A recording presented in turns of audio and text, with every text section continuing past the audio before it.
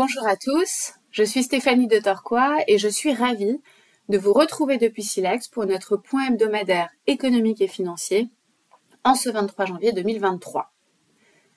Nous avons eu la semaine dernière beaucoup de données en provenance des États-Unis qui viennent renforcer notre conviction selon laquelle la bonne nouvelle d'une désinflation maintenant bien installée s'accompagnera très probablement d'un ralentissement économique marqué cette année.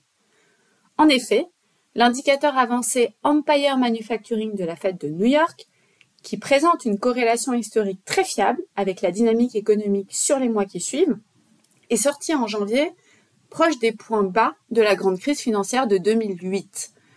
De la même façon, l'indicateur avancé NAHB de l'activité et du sentiment dans le résidentiel américain reste à des niveaux très déprimés en janvier et continue de pointer vers une hausse notable du chômage plus tard cette année.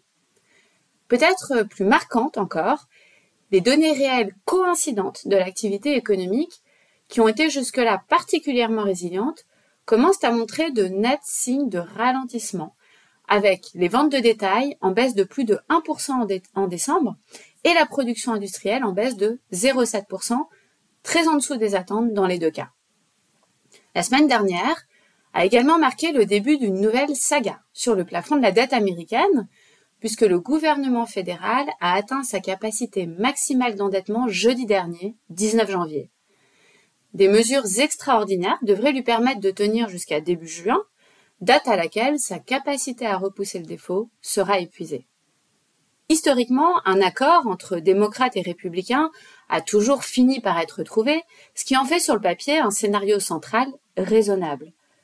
Cela dit, la situation est un peu plus tendue cette fois-ci, puisque le speaker de la Chambre des représentants, Kevin McCarthy, a accepté auprès de la frange dure des républicains, pour être laborieusement élu, de lier tout accord sur une hausse du plafond de la dette à des baisses de dépenses significatives que l'administration Biden n'est pas du tout prête à accepter, bien entendu.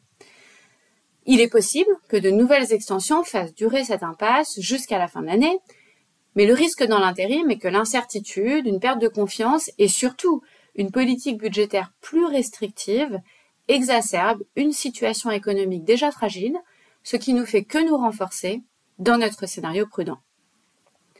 En termes d'allocation, notre préférence pour l'obligataire de qualité reste plus que jamais valide compte tenu du ralentissement du mix inflation-croissance que nous pensons voir durer cette année. Au sein des actions, nous continuons à considérer que les niveaux de bénéfices actuels ne reflètent pas suffisamment les risques de ralentissement et que les multiples de valorisation des actions sont nettement trop élevés aux États-Unis, d'où notre prudence avec une préférence pour les stratégies de qualité. Nous conservons également notre conviction sur les convertibles qui offrent la possibilité de profiter du changement de dynamique sur les taux tout en se pré-exposant à la fin de la tendance baissière sur les actions. C'est tout pour moi. Je vous souhaite à tous une excellente semaine et vous retrouve lundi prochain.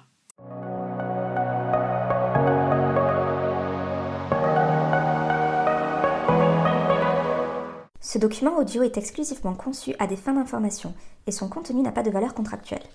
Il n'est pas destiné aux personnes qui seraient citoyennes ou résidentes d'un pays ou juridiction dans lesquelles sa diffusion, sa publication, sa mise à disposition ou son utilisation seraient contraires aux lois ou aux règlements en vigueur. Ce document audio ne constitue pas et ne doit pas être interprété comme une offre de service d'investissement, un conseil en investissement ou une recommandation d'acheter, vendre ou conserver un instrument financier. Les données chiffrées, commentaires et analyses figurant dans le présent document audio reflètent le sentiment de Silex sur les marchés, leur évolution, compte tenu du contexte économique et des informations possédées à la date d'enregistrement du document audio et ne sauraient toutefois constituer un quelconque engagement ou garantie de la part de Silex. Ils peuvent ne plus être pertinents au jour où il en est pris connaissance. Tout investissement en instruments financiers comporte des risques, notamment de perte de capital, et tout investisseur doit prendre toute décision d'investissement au regard de sa situation personnelle et patrimoniale, indépendamment de Silex, et en s'entourant au besoin de tout avis ou tout conseil spécialisé. À défaut d'indications contraires, les sources d'information sont celles de Silex. Silex se réserve le droit de modifier à tout moment le contenu et les termes de ce document. La politique de traitement des données est disponible sur le site internet de Silex. Tout droit réservé.